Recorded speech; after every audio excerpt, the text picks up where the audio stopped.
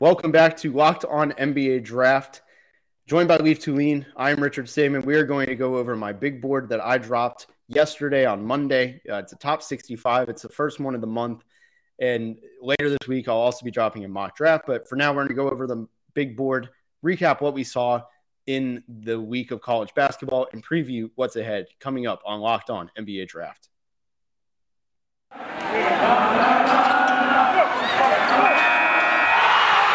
You are Locked On NBA Draft, your daily podcast on the NBA Draft, part of the Locked On Podcast Network, your team every day.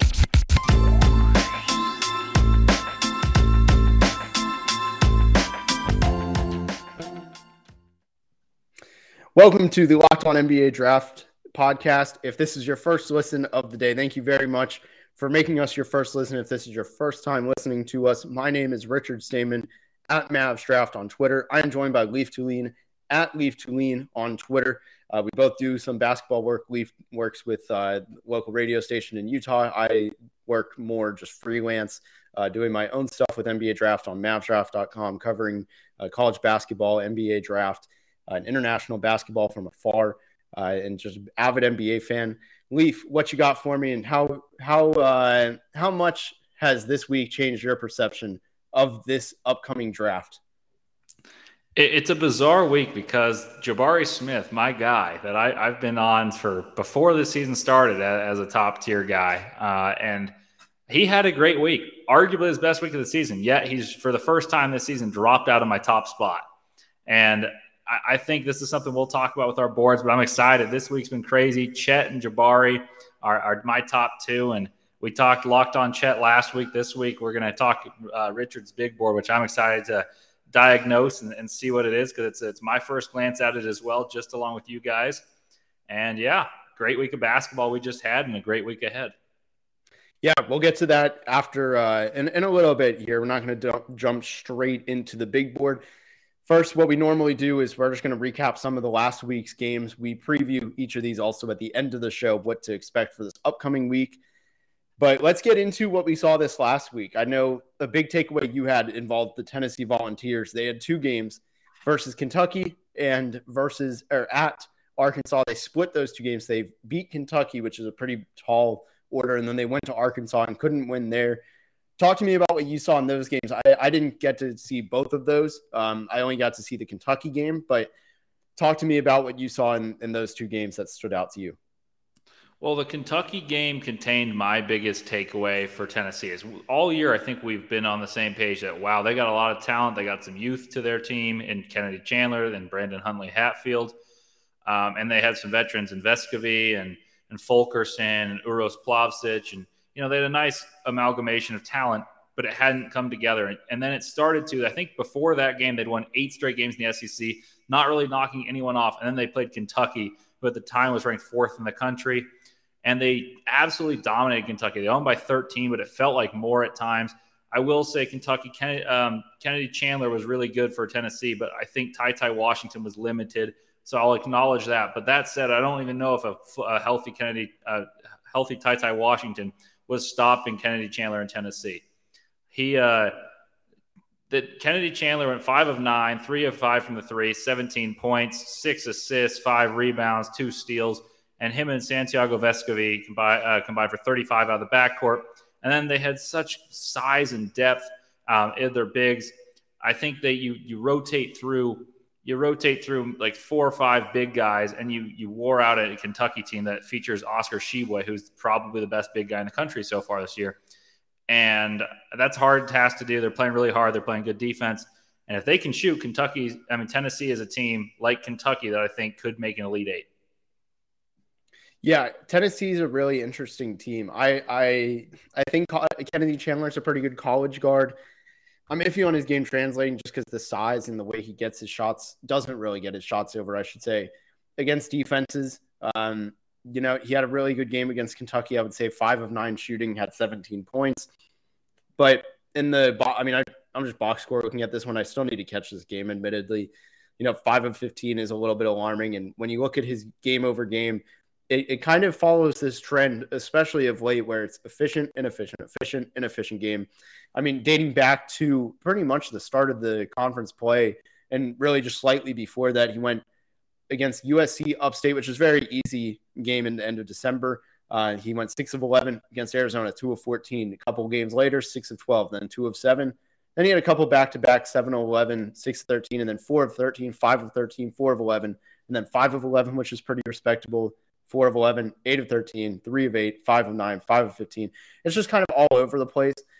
And with that, combined with just the inability to get a shot over a lot of taller defenders, I don't know how much you can make defenders pay when they're on an island, these bigs, in a mismatch on the perimeter. I'm still a little bit hesitant to buy into them, but I do like what Tennessee offers. They're a very strong team overall, and I think they will make some noise in March. I don't know if you had anything else on Tennessee, but you want to go to our next game? Yeah, let's head to the next one. Yeah, so we'll go over to Duke. We're going to just shift over one state. We're going to go over to Duke. The two games that they played this week that were really impressive. I saw both of these, Leaf. It's okay if you didn't see both, but I know you saw the Wake Forest game. Did you get to see against FSU by any chance? No, I was meaning to watch that one, and the time escaped me. So I realized the way I just worded that made it sound like I was shaming you for not watching after talking about how I didn't watch one of the games you talked about. But I'll start with the Florida State game, That was the game for me where, spoiler alert, my number one pick changed. And for me, AJ Griffin also really stood out. Trevor Keels rose a little bit from it. Trevor Keels is giving me some Marcus Smart vibes, the way he just kind of pass, he can defend. And the shot, it comes and goes, but right now he's in a pretty hot stretch. But let's talk about that Wake Forest game, because it was a close game, 76-74. Alondes Williams played pretty well, which has become the norm. He had 18 points, 4 rebounds, 4 assists, 3 steals on 7 of 13 shooting. But on top of that, Duke, most players played well, but this is also another poor performance for Paolo Banchero. And even then, he was still impacting the game in other ways. He had only 13 points on 2 of 10 shooting, got to the line a good amount, 3 rebounds, only 3 rebounds, but 6 assists, 2 steals, and 2 blocks. What did you see and hear that were some takeaways, for you? For a draft one that stood out to me is just how versatile Wendell Moore Jr. is. We talk about a lot of the Duke players. We haven't touched on him that much. He's young. He scored 16 points on pretty good efficiency, even though he didn't shoot the 3 that well in this one.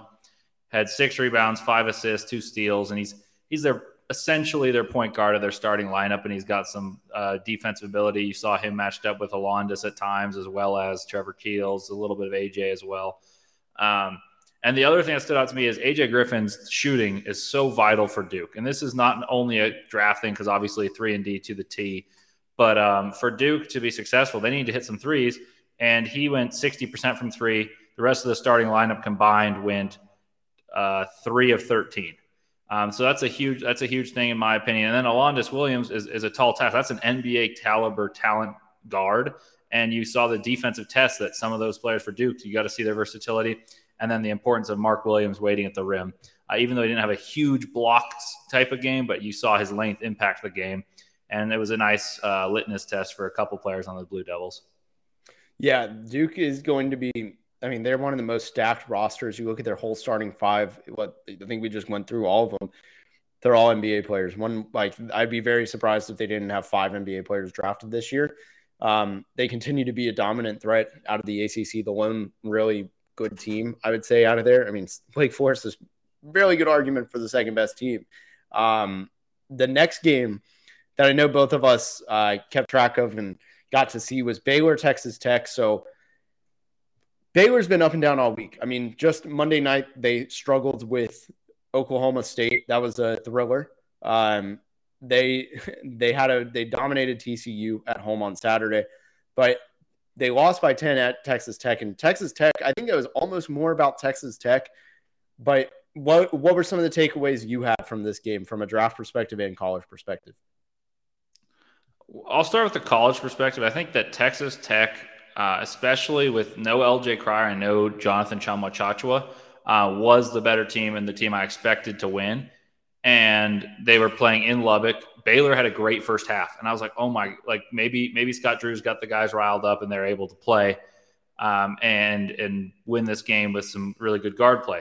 The second half, regression to the mean on both sides. Baylor started shooting a little worse. Texas Tech started shooting a little better. And then from a draft perspective, what stood out to me was, one, Adam Flagler. I just got to give him some love because I've been tweeting about him all week. But the dude can shoot, and I think he's got a borderline chance to be Bryn Forbes, and I'm kind of falling in love with my my comparison there. So he went 4 of 8 in that game today, or yesterday, I should say, against Oklahoma State, which was not last week. He tore it up, had 29 points. So I'm just going to shout out there. But the thing that stood out to me of the real prospects from Baylor, Kendall Brown had a really quiet game. And that's a game where his athleticism becomes less noticeable because Texas Tech has comparable athletes, and not many teams can sport that. And he got his athleticism is still through the roof, but his athleticism with a lack of progression and skills. His IQ is still good. He's in the right places, but his offensive skills need some work. And I'm starting to drop him a little bit on my draft board as a result of watching him play some of these more athletic teams and not making the noticeable jump. And then Jeremy Sochan had a pretty good week. He had a really good game against TCU, but Texas Tech minimized his impact as well. And they're just playing hard, Texas Tech. No bona fide draft prospects for that one, in my opinion, on the Red Raiders, but they play real hard. Yeah, Terrence Shannon's pretty much it, but personally, I don't buy his jump shot enough to really consider him top 45 prospect. We'll kind of get to that later. Kendall Brown, yeah, like you said, the guys just didn't – it wasn't a strong outing from any of the prospects. Jeremy Sochan, 3 of 7, 8 points, 10 rebounds, 2 assists. Not bad. Just not enough of an impact. And then again, Monday night, kind of the same thing. Sochan, 3 of 11, 6 points, 3 assists, 7 rebounds. And Kendall Brown only went 1 of 4. And that one make was a 3, which is very out of character for him. Just that seems very backwards. And of course, Flagler went off against Oklahoma State, 7 of 13 from 3, 29 points on 11 of 20 shooting. Like, he had a really good night. And shout out to Isaac Likely. 50%. He's kind of starting to figure it out offensively. I don't know if he's an NBA guy, but I do know that he is a don't let your client work out against him guy, because he is a monster on the defensive end. He will force turnovers. He will block your shot. He is Patrick Beverly on the defensive end with very little offensive game. So that is Baylor had an eventful week. I think they went 1-2, right? I can't remember if they played a game before the Texas Tech game, but I think they played 3, if I'm not mistaken. Lastly, we'll go to Vanderbilt versus Auburn. Again, kind of playing foreshadowing here. We'll get to the new number 1, but this also impacted it. I'll start with the player who didn't impact number 1. So Scottie Pippen Jr., one of my absolute darlings of this draft. He had 16 free throws. He's 6'1", obviously the son of Scottie Pippen. That name isn't exactly the most common to be a junior. He had 29 points, 6 assists, 5 rebounds, 5 steals. He is a menace on the defensive end, hence the 5 steals. He's got good vision. I think he can see really well out of pick and roll especially, but he can pass out of the drive. He finds shooters really well. And on top of that, if he could just have a little bit more consistent of a shot, I think he's developed so much of his inside game that I don't want to say forgotten, but the 3-point shot has lagged a little bit behind. But shout out to him. I think he's a top 50 prospect. I think he's got backup guard potential, even though he's 6'1". Not really worried about that. Now, for the top end of this, it starts with, it's all on Auburn. The 2 main players that stood out in this, there were some really impressive performances. You had 31 points on 10 of 16 shooting, 7 of 10 from 3 from Jabari Smith with 3 assists, 4 rebounds, and a steal. And then you have Walker Kessler, who remains one of the hardest players for me to draft, and I'm sure, or to rank, in this draft. I'm sure we'll talk about him in our next segment. Had 22, 7, and 7, and 1 and 1. But the order of that is a little bit off. He had 22 points, 7 rebounds, 7 blocks, 1 assist, and 1 steal, and that was on 8 of 10 shooting. He took 1 3. He's an enigma. But ultimately, his recovery ability is crazy, even though he's not fast at all. He is like a textbook example of a slow center, but his long strides, his length, and just timing really make him hard to beat, even though he's not that fast. Leaf, talk to me about this game, because I know you had some opinions about this one too. Jabari Smith is unbelievable. This was 31 points on 16 shots is otherworldly. He went 7 of 10 from 3 in this game, 4 rebounds, 3 assists, a steal. Defense was even better than those numbers indicate.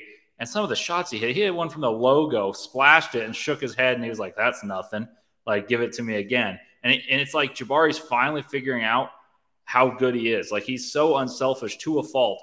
And in this game, he only shot 16 shots, which, like, you know, that's a fair number. But when you look at how many other players on his team shot, it's really not that much of a difference. And he scored 31 points on those 16 shots, and he followed it up with another really good performance against Florida, scoring 28 points on very good efficiency again. In his last 2 games, Jabari Smith has made 11 threes on 15 attempts. Like, that is absurd. And he's shooting these with people in his grill, and he's 6'10". So that's my takeaway there. And shout out to you on the Scottie Pippen Jr. train. We're going to talk about Jabari Smith coming up next, because I think there's some movement on Mr. Stamen's big board here. But before we get there, let's talk about BetOnline. Football season might be over, but basketball is in full steam for both pro and college hoops. From all the latest odds, totals, player performance props, to where the next fired coach is going to land, BetOnline.net is the number one spot for all your sports betting needs. BetOnline remains the best spot for all of your sports scores, podcasts, and news this season. And it's not just basketball. BetOnline.net has your source for hockey, boxing, UFC odds right now, to the Olympic coverage and information. Head to the website today or use your mobile device to learn more about the trends and action. BetOnline, where the game starts. Perfect. So let's go ahead and start talking about that big board, shall we? Yeah, so I dropped my big board. It was a top 65. It was kind of a random number, but a little bit. I'll just give a little bit of a prologue here. 65. I mean, personally, I'm not super high on this draft class. I'll be very blunt about it. Normally, in most years, I'm like, dang, I really like this guy. It's hard to leave this guy off. This year, it was the opposite. I was like, okay, I don't know who to add that I can realistically say he kind of belongs, he doesn't belong. And I will say, I kind of regret after posting it, only one spot, but I kind of regret not putting Jalen Williams. I just blanked on there, right? So apparently I don't regret it that much. He was one spot. I had him at 66, and I had Matt Cleveland of Florida State, who's starting to get more and more offensive reps. I really like his upside. I probably should have swapped the two one spot, but Jalen Williams from Arkansas, we talked about how Arkansas played Tennessee. Personally, that's my next watch, and I'm very excited to see his game because he's someone who can do just about everything on the floor. He's growing. He's 6'10", growing in terms of the game. He's not, I don't know if he's actually going to be 6'11", 7 foot, whatever. But let's start at the top. So I had a number one change. I moved. I had Paolo Banchero this whole time.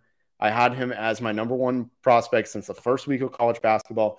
And my whole strategy is I'm kind of like, I don't know. Number one, I think we can micro-analyze a lot of these things. And for me, unless I'm just very not passionate about number one, I don't like to change them midseason.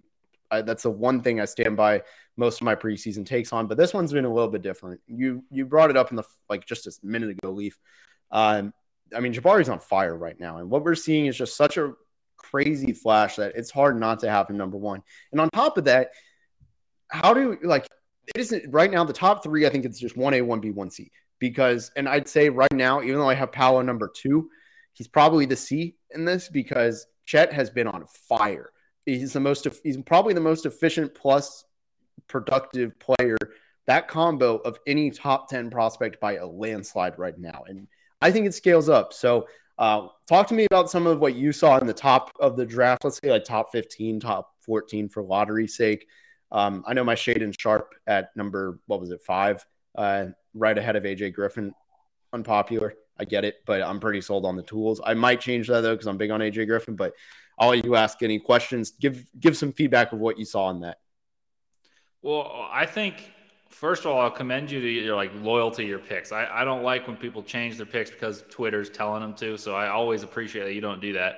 But in this case, I think at least I would agree. I've been telling you I've had Jabari ahead of Paolo the whole season, and there's no real rhyme to it at the beginning. I just thought that the tools were slightly better.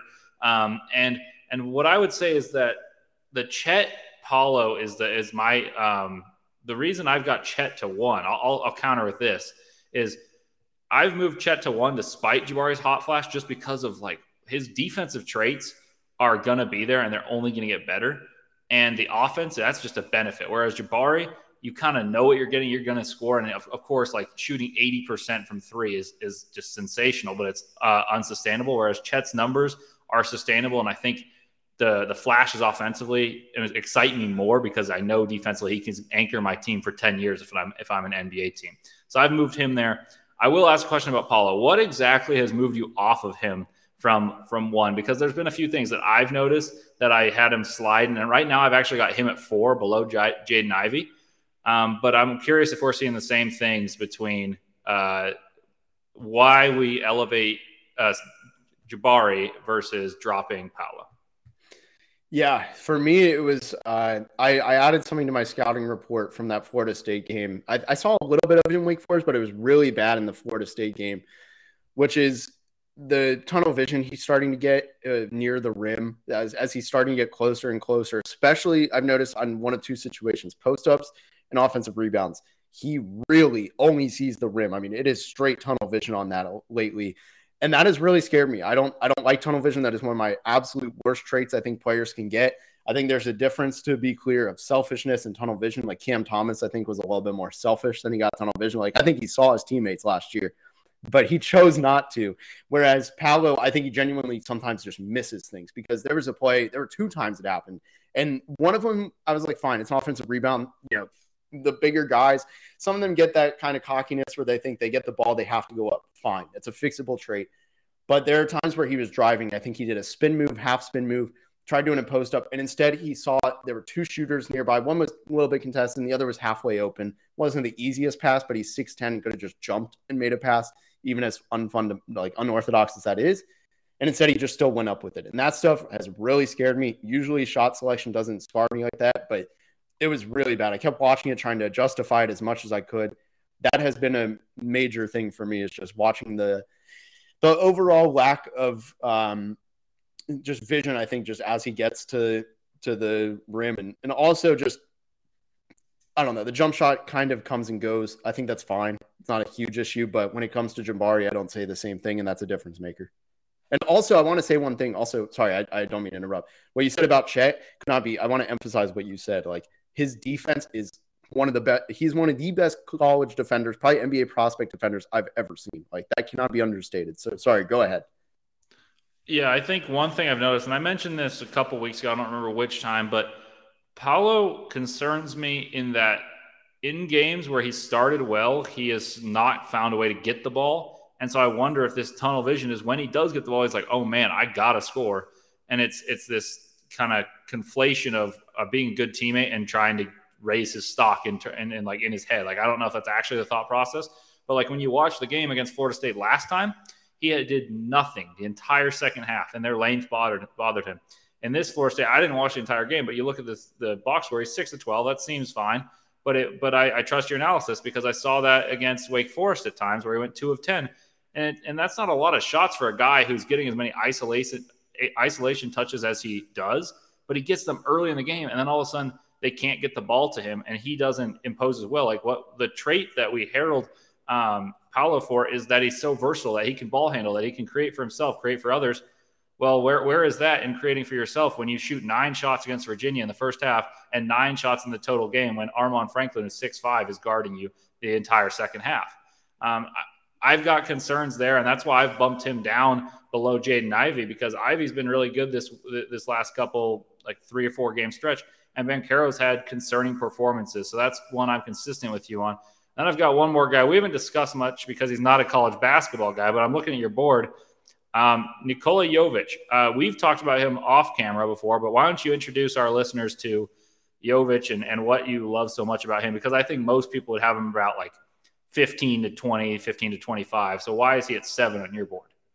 Yeah, the stats over in Serbia this year haven't been the strongest, but in terms of, I think, miss and make, I think that's really been the issue for him. And for me, I have no concern about that eventually scaling up and improving. He's still 18 years old. He is going to be one of the better shot creators at his size from this draft, and he's 18 until a week or 2 before the draft. So that's really impressive. Doing what he's doing, playing in a pro league, getting the minutes he's getting in the best team in Serbia, in the Adriatic League, which is a pretty decent league. It's not great. It's not bad. But for me, the big thing comes down to shot creation. He's 6'10", has crazy advanced handles for an 18-year-old, let alone a 6'10 18-year-old. And he uses it consistently. It's a Luka level footwork on his step back. It's not quite a Luka step back, but it's like the same way Harden does the crossover, pull in, push out, or push, whatever. You know what I'm saying? But like go in and then just step right back out. I got the words mixed up, but if you type in Mavs draft Jovic, you'll see exactly what I'm talking about. He lulls him to sleep, makes them think he's going to the basket, immediately pull back, clean form, almost perfect form, I would say. And I buy that. Being 6'10", I don't care that he has some finishing concerns. He's bad at defense. There's no way to hide that. And he can also run, pick, and roll and create for others. He can throw a skip pass. He can find his roller. He's so versatile at 6'10" offensively that I'm buying the growth. And, he's only 18 and we're already seeing this. So I'm very high on him. I'm not really fading off of him because of the stats. I'm staying loyal to him on this. And I think what I'm seeing continues to support it more than anything with the eye test. I'm not really worried about makes or misses right now. Love it. Yeah, he's an interest. You watch him play, and the Luka comparison that you make is with any lofty comparison, it's really hard to make. But you see flashes of what Luka does and what he does at similar ages, and it's very accurate. Like you can't expect 22-year-old Luka from 18-year-old Jovic. So for those of you listening, take a gander and have an open mind to that comparison, because I watched him, not as much as Richard has, but he's got these flashes of brilliance that you can't teach that I don't think very many people have. I'm a little lower than Richard on him just because of the defensive issues, but I'm still got him around my lottery as well. Yeah, he's someone who will eventually climb. One last thing before we head over to the previews for this week. Want to give a shout out to Michael Foster. I think he's improved a lot as the season has progressed in the G League. He's up to 59th on my board. He was over in the 80s because I thought he was too big. He was a little bit slow. In mid-season, I've seen his growth on defense with footwork, and he stayed in front of I forget who was it, Jaden Springer. He was in front of Jaden Springer, someone I didn't know him, number 10 last year. Pretty quick guard, 6'8", 6'9". Michael Foster, big dude, was staying in front of him. He can shoot. Pooh Jeter has been on record, his teammate at the G League Ignite, of saying, hey, this guy, draft him and don't regret it. He's a good upside play. He's a big dude. He's really athletic and can shoot, and now he's growing as a defender. He's someone who to look out for the next level. But we're going to preview the upcoming week in college basketball. But first, let me tell you about Built Bar. If you are looking for a great protein bar, look no further than Built Bar. They have sent me plenty of free packages to try before we promote. And man, I cannot tell you how good it is. The cookies and cream is probably my absolute favorite flavor, and it is ridiculously good. There's so many other flavors, depending if you've ever had a protein cookie or in like ice cream. Imagine the flavors you have in ice cream, but the protein bar is the best tasting one. That's what Built Bar does. And best of all, it's really healthy for you. 130 calories, 4 grams of sugar, 4 net carbs, and 17 grams of protein. Compare that to a candy bar, which usually has 240 calories, 30 grams of sugar, dozens of net carbs. You get the taste of the candy bar, benefits of the protein bar. So go to built.com, use promo code LOCKED15, LOCKED15, and get 15% off your order. Use promo code LOCKED15 for 15% off at built.com. So, Leaf, we got a big week of college basketball ahead of us. It is, I want to say it's, my timing's off, but I want to say it's the second to last weekend of the regular season for most teams. I know Gonzaga just had their senior day, so also if you saw Chet came off the bench, that was why. It was, I think, his lone game this year. But senior day is coming up for a lot of teams. This is the second to last weekend of most regular season basketball for these schools. What games are enticing you? I'll let you kick this off. Give me some teams and games that you're looking forward to in both college matchups and NBA draft matchups. Man, I got a number. I'll start with the college one, just because this is a team I've remained really high on. And there's some draft appeal to this one. Nova and UConn, they're playing tonight at 6 on FS1. Villanova beat them badly in Philly when they played at Nova. UConn is favored, though, tonight. And this is a ranked matchup. I think UConn, their bigs got in foul trouble, made Eric Dixon look phenomenal, had his best game ever.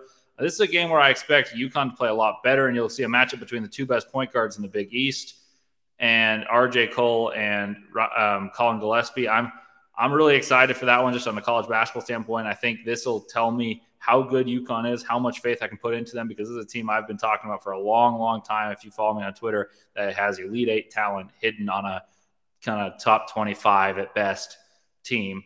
And then one other one, that this one is a draft one that is on this that is coming up shortly. LSU and Kentucky. This is an interesting matchup. I wondered if you'd get there. I want to see Tari Eason try to attack the glass. This is a guy that, we've talked about Eric Gaines, quick hands, point guard. He'll be in an interesting matchup with Severe Wheeler and of course Ty Washington. But my focus will be on Tari Eason and how he is able to deal with the length of Keon Brooks, the fearsome presence of Oscar Tshiebwe, and see how Oscar Tshiebwe, to see if he can maintain this energy, which is obviously unbelievable. And he runs like a deer for how big he is, but the pace that LSU plays out, they're the number one or number two KenPom defense. And I want to see how productive Tshiebwe is and see if he could be a borderline late second round pick just off sheer productivity alone and be like the manimal Kenneth Faried. And I want to see if he can do that at the pace that LSU wants to play. Yeah, you took the words right out of my mouth. I was going to say LSU Kentucky is definitely one of the games I wanted to see. At this point, any game with Keegan Murray, we got five. Now that I'm looking at it, 5 more regular season games, including tonight against Michigan State of Keegan Murray. So I would say if you got a chance in the next 5 games before conference tournament starts up, and especially in that time, honestly, watch Keegan Murray because he's on a tear right now, and he's one of the most exciting prospects, I think, to watch in all of basketball. The other ones for me, my favorite second-round guards face off this weekend, and I cannot be any more excited. And that is Vanderbilt at Mississippi State. I get Scottie Pippen Jr. versus Iverson Molinar. If you've been listening to this podcast, 1, this episode, and 2, any of the last 5 episodes, you've heard me talk about either Scottie Pippen or Iverson Molinar, who, by the way, top 5 name. If you're named Iverson, especially as a first name, you're a prospect. I'm very excited for that matchup. Both very, very good defenders, struggling with the 3-ball, but really efficient elsewhere. Though that's a big one for me. Give us 1 or 2 more for you that are standing out for the rest of the week. I've got two games. One is a rematch where the game had a lot of hype in it. The game actually really sucked. And that was Kansas and Baylor. This time they're in Waco. I want to see how the freshmen on Baylor handle the athleticism that is above average for Kansas. I wouldn't say Agbaji is a freak athlete, but he's a very good athlete. I wouldn't say Jalen Wilson's a freak athlete, but he's a very good athlete. I want to see how the freak athlete in Kendall Brown uses some skill to handle the increased athleticism, see if he can have a plus game, which I feel like I haven't seen him have a game where I'm like, okay, wow, that's really good. You see flashes, but I want to see him string together a game. I want to see how the increased minutes, Jeremy Suhan, how he does, because, he's playing more and more, and he had a really good game against TCU, but he kind of struggled against Oklahoma State. And then, of course, I want to see how Agbaji does when schemed against by mastermind defensive coach and Scott Drew. And then I got one more, which we're going to get back to my boy Jabari Smith. That seems where it should go. Jabari Smith is playing Tennessee, 2 teams we've already talked about, Auburn and Tennessee.